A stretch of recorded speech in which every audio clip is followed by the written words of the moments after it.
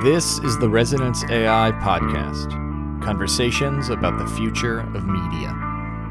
For our 6th episode, we spoke with Stephanie Marshall, Managing Director of Sprockit. To start our conversation, I asked Stephanie what she thinks about everyone watching TV nowadays with a phone in their hands. It is sort of an integration. It's that integrative experience of watching the television. Nobody's TVs are going away, right? Like everybody's like, oh, TV's dead. I'm like, it's not dead, it's different, but that device is in your hand, it's next to you, it's sitting there, and you're using it in different ways while you're engaging. And I think that there's power in that, and there's a lot of opportunity in that, and I can't wait to see it come to fruition. It's just sort of a tale of two devices. It's unlikely that people are going to tear the TVs off the wall just so they can look at their phones.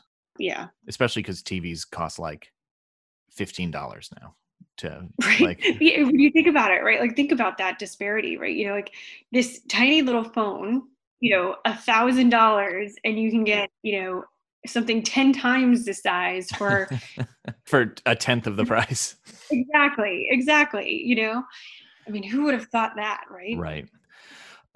What do you think when things, attain a certain level of normalcy again? What do you think streaming will look like?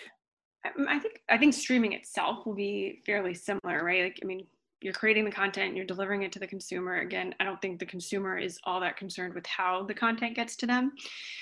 But, I think back to, I always see the pendulum swinging, right? You look at television and then cable aggregates. And then now you have this sort of what I would call disaggregating.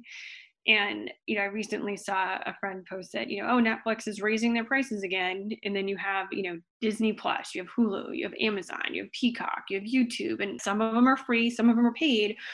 But at some point, the consumer is going to say, all right, wait, hold on a second. Paying for this, and this.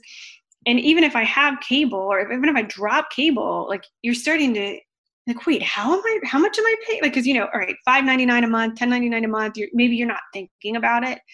But when you start to add it up, you're like, oh my goodness, I'm spending way more than I ever did when I paid for cable, potentially. Right. And so that's not even considering, do you have Spotify? Do you have fitness subscription? All this overload of subscription-based services. I see an opportunity for, like, it's disaggregated, but there's going to be some sort of need for aggregation again, because at some point, customers are going to say enough, and that's going to be interesting. We have a company in Sprockit called My Bundle TV that's looking at it from a television perspective, but I don't know what's going to happen or when it's going to happen, but I can tell that at some point you've got to bring it together again, right, and make it affordable. Not even thinking about the price, just the dealing with. Yeah, right. Like I'm like, I get confused. I'm like, oh wait, was that on Amazon, or was that on totally Disney Plus, or was that Netflix? And then like, we've got an LG TV and a Samsung TV, and one has a Fire Stick and one has a, and it integrated. And you're like, okay, well, which TV can we watch Disney Plus on? So you spend a lot of your time advocating for female founders, female investors. Media has been an old boys club forever.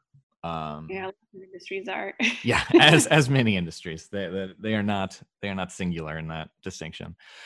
Are you still seeing that gender gap remain, or do you see it narrowing? And in either way, why do you think that is? So, I think there's so much research out there that shows diversity is good for business. It's good for investing.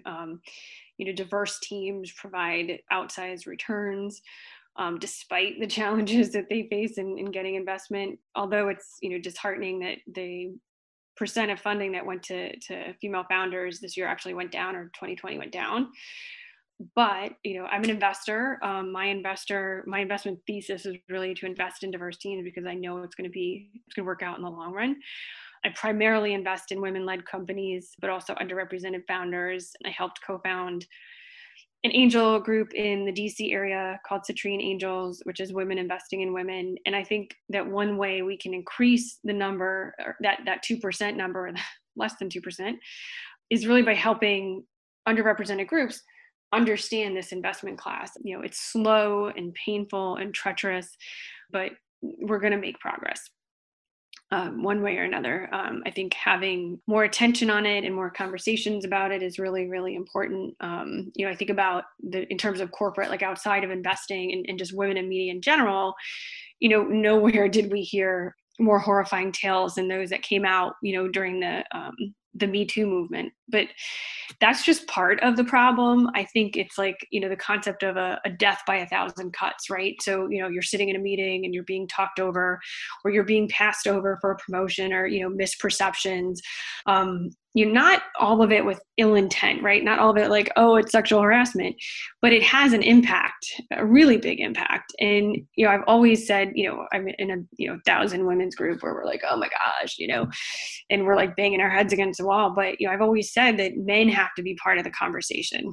You need that support and that awareness, right? So I think that brings me back to your question, is like, what am I seeing and why do I think it's the way it is? I think part of it is just not being aware that it's even going on. Like I think back to when, Me Too came out and my husband was like, are you kidding me? This could like he was shocked that this goes on. I'm like, dude, how do you know that? How do you see that it doesn't go? I mean, like, it's so pervasive. And like, I think some men were just shocked. And I'm like, oh, talk to any woman and you would, know that this is not shocking. Like this, it's sad and it's horrible, but it is there, and it's in every industry. It's not just tech. It's not just media.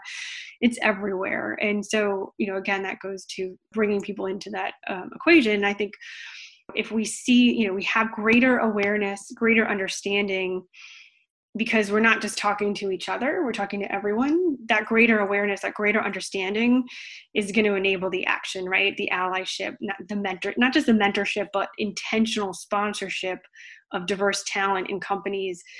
And being intentional about that is what's going to, I think, move things forward. And of course, slower than we want, but, hopefully move forward.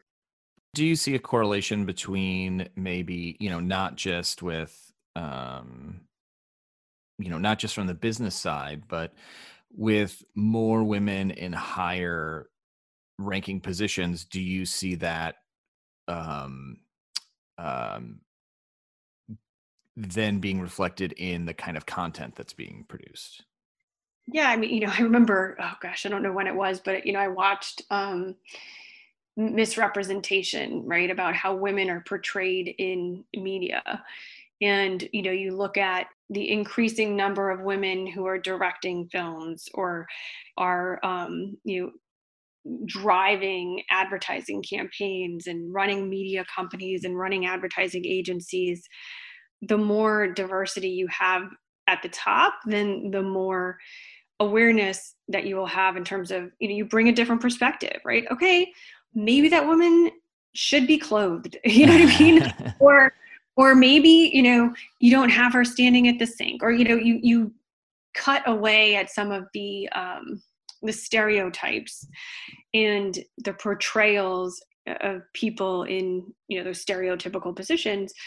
And, I think that does, it will change thing. And I think, there's a saying, like, you can't be what you can't see. What are maybe some media trends that you feel are emerging, and that you think people should start paying attention to? Yeah, it's interesting. As I was thinking about this, my sense of emerging is, we see things early, right? And I'm always on sort of that bleeding edge, right? So something that I think is emerging is so far out, right? And so I'm like, oh, augmented reality, that's been forever, right? And but it is, right? It takes time for these things to actually take hold. And so, taking off the lens of, kind of that definition. Oh, that's like data. It's been around forever, right? I mean, I worked on data, 15 years ago, and I'm like, oh, I'm so tired of it. But it really is just starting to, it's making a difference, So I would say, augmented and mixed reality. Like, we've had AR and VR companies in Sprockit for a number of years. One of them, Seek, is actually doing some of what we talked about in terms of like product placement and purchasing living pop-ups, which is really cool in terms of basically, you can look at a book and it comes to life. Tech-to-V is another one that is like, sort of taking holograms and making it mainstream, in 2D, 3D environment. I would say audio is another place, right? You've heard like podcasting has just exploded. And I think that that's like sort of a renaissance for audio. We've got companies like Needle, voice platforms and smart speakers have helped in that area too, and made it, something to look at for sure. It's another, radio has been around for over 100 years. And a lot of the radio folks are getting into podcasting or have been in podcasting for some time. And so I think that's definitely an interesting space to look at. Data analytics, advanced analytics, right? Like what Resonance AI is doing. I mean, you guys were, super early. And so it's great to see all the progress there. In another company, Envision AI, in terms of like looking at video analytics, cross-screen media from an advertising standpoint. And then, when you think of data, you can't not think of privacy. And so, we added a new company, Safeguard Privacy, that is, helping companies with compliance, right? Ensure that, the data and your privacy practices are up to par, because with data comes responsibility. So that's I think a hot area for sure. There's so many really amazing, companies that are, helping with everything from compression technologies or storage technologies, like NGD and another one, Folio, like everything like super, super technical like that, to like, okay, well, how do we make that content engaging and interactive? And we have companies in the sports aspect of it. For example, Zen Sports and sports betting. That's one of the areas that I think, next gen TV is starting to look at. And I think that's becoming legal in a lot of areas. When you think about sports and sort of the NFL, we've got VPO, which is, sort of making it interactive, and, the mobile device. Of course, it's like, I think through all the Sprockit companies, and I love all of them, it's like asking you, what's your favorite kid?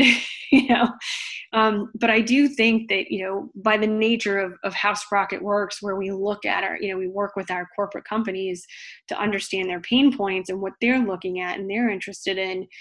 You can tell by the Sprockit companies that we've selected from a startup perspective, you can start to see trends over time. And I would say, audio, data, engagement, like augmented or mixed reality mechanisms, those are all areas that I think that we're going to start seeing more movement on. As managing director of Sprockit, who would you like to hear from? I would love to hear from any really cool, innovative startups who are looking to help companies in the media, entertainment, and tech space. For female founders or diverse founders, regardless of industry, I'm always happy to help in any way I can, whether that's through feedback or connections. But from a Sprockit perspective, we're always on the lookout for startups that can help our corporate partners.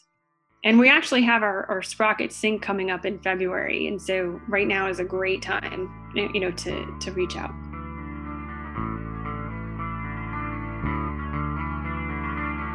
The Resonance AI podcast is produced by Random Inkara and Shane Malin. It's hosted and edited by Shane Malin.